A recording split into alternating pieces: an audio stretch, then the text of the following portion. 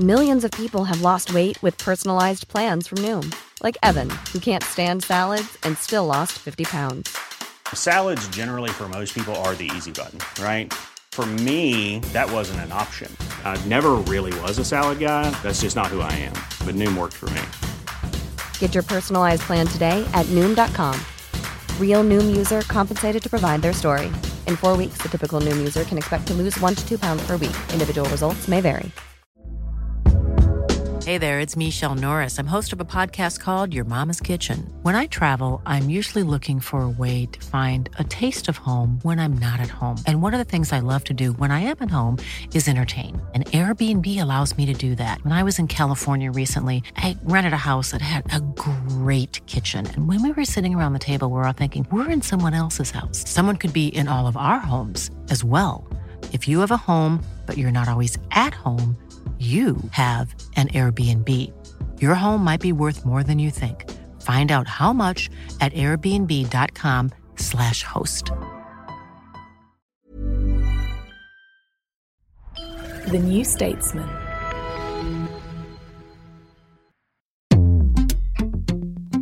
Hi, I'm Anoush. I'm Freddie. And this is the New Statesman's twice-weekly politics podcast. In this episode, we'll be discussing Diane Abbott's suspension. Then you ask us whether we have to accept being poorer.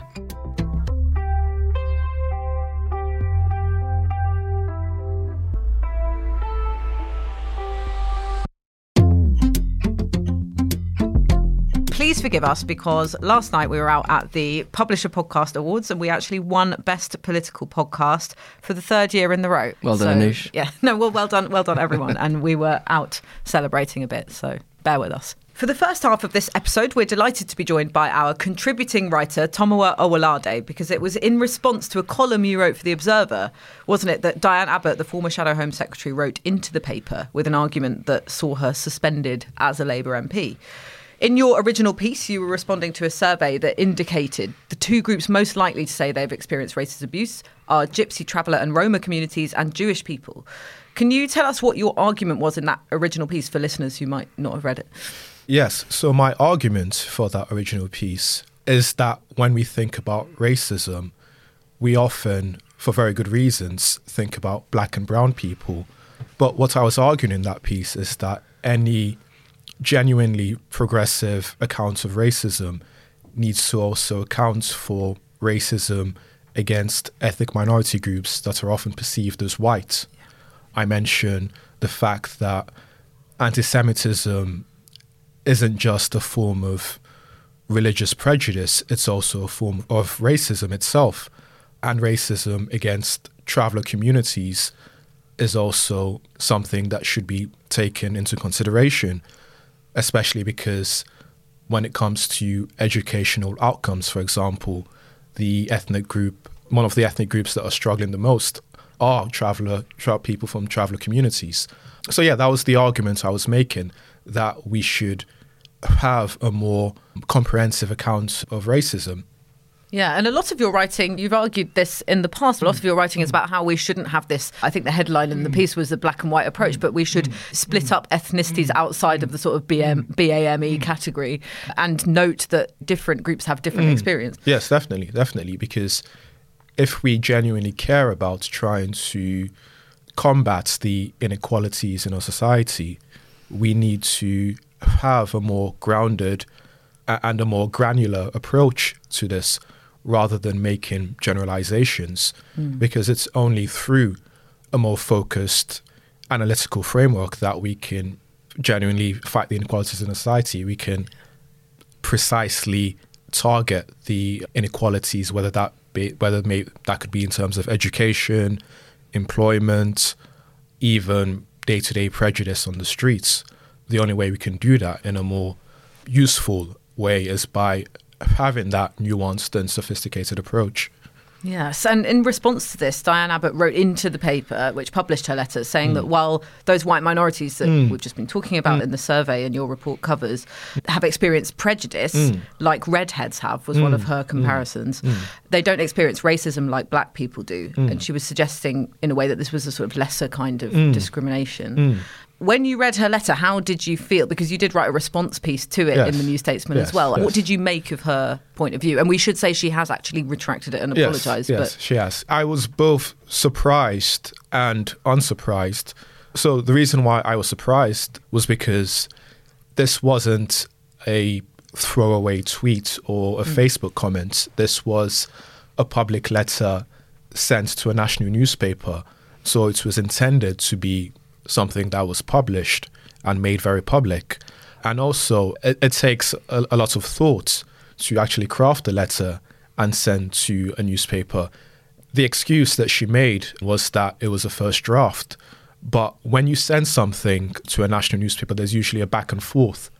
So I think there was a report recently that said that she forgot to actually post her address in the first time she sent it. The Observer sent it back and asked Diane Abbott to actually write her address in it. So I was surprised that she would say something so clearly offensive in an open letter. But I was unsurprised because this is the logical conclusion of a sort of new conception of racism, a kind of racism that views it as something which requires power, so prejudice and power. Yeah. And by that, they mean that certain white ethnic minority groups may experience prejudice, but they still possess power in society, and black and brown ethnic minority groups don't possess power. Therefore, those latter groups are the victims of racism rather than the white ethnic minority groups. I think this is faulty for two reasons. In the case of traveller communities, for example, it doesn't make sense because, as I said earlier, traveller communities tend to have some of the worst educational outcomes in the country. And the other reason, which I think is more sinister and dangerous, is that one of the key tropes of anti-Semitism is that Jewish people exercise power and control in society. And that kind of definition of racism by saying, because the implication of that is that Jewish people have power, therefore they can't be victims of racism, which very unfortunately segues into an anti-Semitic trope, which is that Jewish people have power and therefore we can't trust them, or there is something suspicious about Jewish people. That's why that definition and Diane Abbott's letter is both factually wrong and also potentially very dangerous as well. Yeah, and that's why Keir Starmer reacted the way that he did, isn't it, Freddie? Because the Labour Party has been so plagued, particularly on the left, with this, as Tomo very articulately just put it there, this segue into anti-Semitism or these kind of tropes that can be very dangerous. Is that the reason why there was such a swift decision to suspend her and now she's sitting as an independent MP? Yeah, since Keir Starmer came in as leader, he's been very forthright in trying to disassociate himself with the Jeremy Corbyn leadership and the claims of anti-Semitism that were associated with it. He's been consistent in that, partly politically and partly, he says, because he now believes that they need to stamp it out in the party, and that's why he saw such a swift response. I think Diane Abbott has had the whip removed. It's currently unclear whether she's going to be able to stand as a Labour candidate. So it was very much a predictable response from Keir Starmer.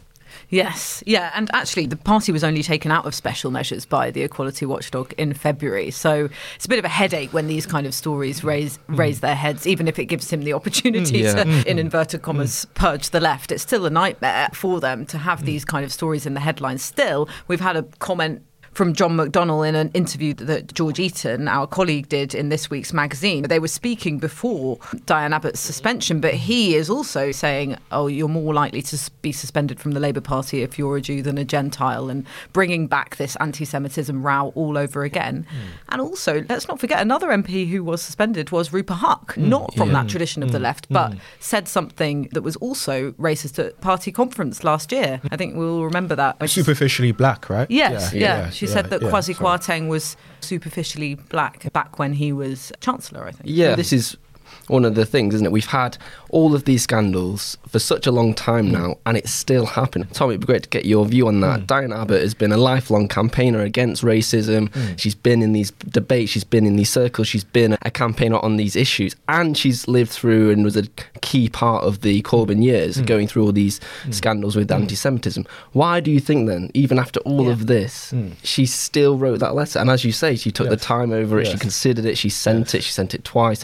Why on earth would she still write that letter? Yeah, I think it's very strange. I think it's extremely strange. And I think what makes it all the more stranger is the fact that she so quickly retracted the letter as well. So she actually retracted the letter before she was suspended by the Labour Party. And the apology that she gave, I found to be very unconvincing, because she didn't actually explain why she wrote the letter in the first place. Yeah. And she didn't explain why she changed her mind afterwards. So it felt like a very robotic and insincere apology for that letter. And I think another striking thing about the fallout from that is that many on the Labour left were so quick to condemn Diane Abbott.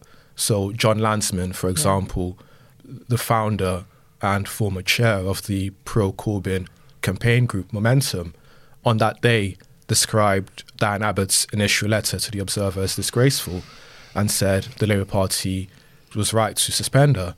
So it's striking that there was near universal criticism of Diane Abbott for that, which I think, again, is progress from the more polarised Corbyn years. No, it's really interesting. And there have been some figures on the right of the party who have sounded a bit more defensive or sympathetic towards her as well. Yeah, exactly.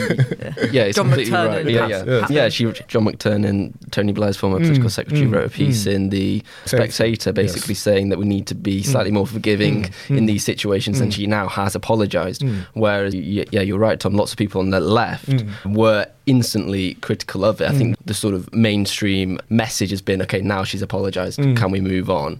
Rather than in any way offering some defence of her views. And what's been the reaction to Keir Starmer's decision to suspend her, Freddie? What's the general mood about that?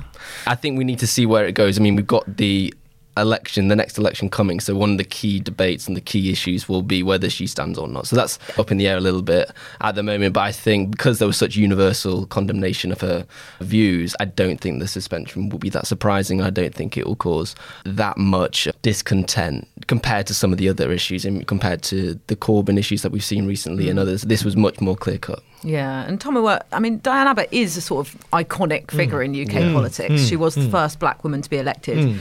And she's the longest-serving black MP in the Commons. This may be an unfair question. You don't have to say yes or no, but do you think she should be allowed to run for Labour in the next election? Or personally, if she did offer a genuine apology and did explain why she said what she said, I would, from a personal perspective, be very open to readmitting her back into the party and allowing her to run again. But for Keir Starmer, I think that would be a very difficult thing to do, both morally and politically, because Starmer has outlined a zero-tolerance approach to anti-Semitism, which I think makes it very difficult to readmit Abbott, because, as we've been saying, that letter was so plain and so clear-cut. There's very little room for ambiguity. So I think, personally, I would be open if she apologised, but I think if I was in Keir Starmer's shoes, then likely not, for both moral and also political reasons, because Keir Starmer very rightly wants to completely expunge any of the toxic legacies from the Corbyn years. Thanks so much for coming on. I think this is your New Statesman podcast debut, so yes, it is. We're delighted to have you. Hopefully we'll have you back again next time you write a piece that jettisons someone's political career. After the break, we'll answer your question about the Bank of England telling us to put up with being poorer. And if you're subscribed to The New Statesman, you can get all our episodes ad-free on the New Statesman app. You can get it on both iOS and Android. Just search for New Statesman on the App Store or Google Play Store. We'll be back in a couple of minutes. If you enjoy the New Statesman podcast, then you'll love our daily politics newsletter, Morning Call. It's a quick, essential guide to the big political story each morning by me, Freddie Hayward and Rachel Wearmouth, featuring original reporting from Westminster and beyond, our analysis of the latest political news, and some recommendations of the best reads of the day. Sign up for free at the link in the podcast description.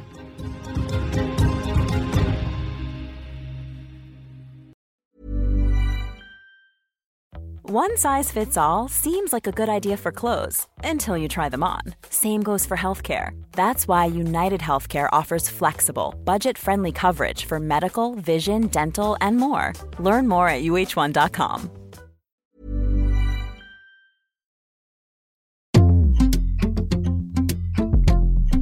Now's time for a section we like to call You Ask Us. So our question today is, do we have to accept being poorer? Now, I think this question is referring to the controversial comments by the Bank of England's chief economist, Hugh Pill, who said that there's a reluctance in the UK to accept that we'll have to be worse off as we tackle inflation and to stop trying to maintain our real spending power by asking for higher wages. This has obviously caused a lot of outrage. Personally, for me, what struck me is it makes me wonder what's going on with comms at the Bank of England, because Pill made these points on a Columbia Law School podcast, which sounds a bit like a sort of rogue media appearance.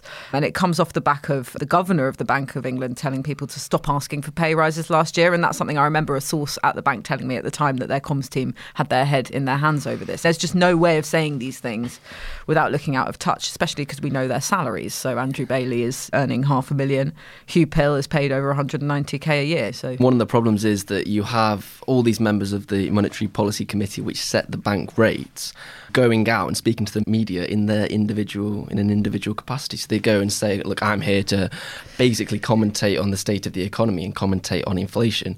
But it's not representative of the Bank of England, but they're still a member of the MPC. So the whole thing gets confused, and you've got academics and economists going out and saying things which I think rightly they are on the MPC, get connected to the Bank of England in the end. Yeah, and it gives you a little bit of insight into the way that thinking goes in the Bank of England, even though, like you say, they're individual operators and not everyone on the MPC agrees with one another. You know, it does suggest to us that this institution that is in charge of what we pay in interest rates and also what we pay for food, inflation, basically thinks that we should be putting up with it and not being paid anymore. Yeah, because the basic argument here is that we need to keep prices down and wage down. Wages is the price of labour. Keep them both down, therefore we'll keep inflation down. Someone has to, in the end, accept that they're going to have less money, whether it's the businesses or workers, and that's the only way that we can solve inflation. That's the key reason that the bank is raising rates, in effect, is to increase the price of money, which in the end suppresses demand, which reduces the amount of people and money which are chasing goods, therefore the price comes down. So that's the theory of it. The problem is that Pill said someone needs to stop trying to maintain their real spending. Okay, so basically he's talking about the companies and the workers who should accept this trade-off. The problem with that argument is because it doesn't mention the fact that workers are already doing that. Yeah. Wages aren't keeping up with inflation, therefore you're getting a real terms wage cut. Yeah. If you look at all the wage deals that we're getting out of the strikes at the moment, very, very rarely are they above 10%. Often they're way below, which in reality is just a lesser wage cut than they would have otherwise got. So we know lots of workers are already experiencing having less money at the end of the month, whereas some companies are doing quite well. The P&G, the big goods company, the people that do very liquid and lots of household goods, they increased their profit margin last week. And that's basically them saying, okay, our prices are increasing more than our costs are. Yeah.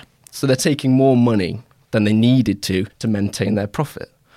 So they're not taking a hit to their profits. Exactly. Whereas the OBR has said that they don't expect incomes to recover to 2019 levels until 2028. So there is a disparity there, which Hugh Pill's comments didn't take into account. Yeah, and what's a really interesting detail in our business editor Will Dunn's piece about this is that the only people who are getting pay rises at the moment above inflation seem to be FTSE 100 CEOs. Yeah. So that underlines your point about some businesses profiting from inflation to the extent of what is now being called greedflation, where they're sneaking in higher profits because consumers are expecting prices to go up. We'll go to the supermarket, we'll see the price of milk and we'll sigh, but we'll have to buy it. But that may be because some extra cost has been sneaked into that pint of milk that we're buying. So there's a lot of that going on, which it would be nice to hear some of these Bank of England figures comment on too, to be honest. Yeah. I wonder what the political impact of this kind of thing can be. Do you think the general public sort of lump these figures in with politicians? Because the problem with politicians when they talk about these kind of things is that they also sound patronising if they ever try and give us either budgeting tips or tips about getting paid more, etc. We've just seen so many gaffes, I won't list them all, over the course of the cost of living crisis of politicians saying, oh, have you tried buying value brand and that kind of thing? And of course, we all know how much they're paid as well. Yeah, no, I think these individual comments don't necessarily lead to voters going, okay, I want a change in government because I connect the Bank of England with the government, even though I know they've been independent since 1998 or whatever it is. I'm not sure that's the thought process that happens, but I definitely think it contributes to a general feeling that many people in government and elsewhere don't understand what's going on. But I do think the root of it is basically people's day-to-day experiences in the economy when they go to the shops, as you say, Anoush, when they get their pay packet, when their rent is increased, when the pint of milk is more expensive than it was. That's when they experience these things. So I think it's probably much more of an economic experience rather than them listening to a podcast and getting angry at a member of the MPC for not relating to them. Yeah. Like we are now. Yeah, exactly like that. Yeah. And another risk, I suppose, is the government has cast themselves as some kind of body that can affect what happens with inflation. One of Rishi Sunak's priorities is to get inflation halved. Obviously, we know that's not actually in the gift of the government. It is the Bank of England's job to do that, although the government can do things that help or help people get through it. Because ultimately, they've taken away their ability to then blame the Bank of England if interest rates keep going up by saying that they're the ones who can have some kind of influence over this. So is there a difficulty there that they're linking themselves to the bank? A little bit. I think, however, Rishi Sunak is probably going to meet his inflation target because I think it's in the summer what we're going to see is the surge in gas prices drop out of the annual measure of inflation. That big increase we saw at the start of the Ukrainian war is going to fall out of the metrics, therefore we're not going to see it. Therefore, even though core inflation is quite high, that fall in the energy prices is going to help Rishi Sunak achieve that goal. But it is interesting when you look at the relationship between the Conservative Party and the Bank of England over the years. We saw Liz Truss and Kwasi Kwarteng be quite critical of the Bank of England during the leadership contest and then also when they were in government. And it is a balancing act. I think you're a lot less likely to get criticism from someone like Rishi Sunak and Jeremy Hunt, who are much more in hoc with, if you want to call it, the Treasury orthodoxy or what have you, whatever it is. But they will accept, I think, the way that the economic framework in the UK is already set up, and they'll accept that.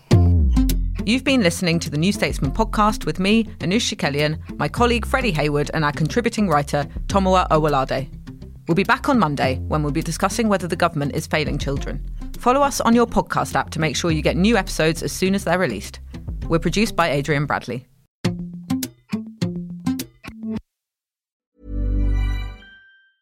Hi, I'm Daniel, founder of Pretty Litter. Did you know cats tend to hide symptoms of sickness and pain? I learned this the hard way after losing my cat, Gingy. So I created Pretty Litter, a health monitoring litter that helps detect early signs of illness by changing colors, saving you money and potentially your cat's life. Pretty Litter is veterinarian developed, and it's the easiest way to keep tabs on your fur baby's health right at home. Go to prettylitter.com and use code ACAST for 20% off your first order and a free cat toy. Terms and conditions apply. See site for details.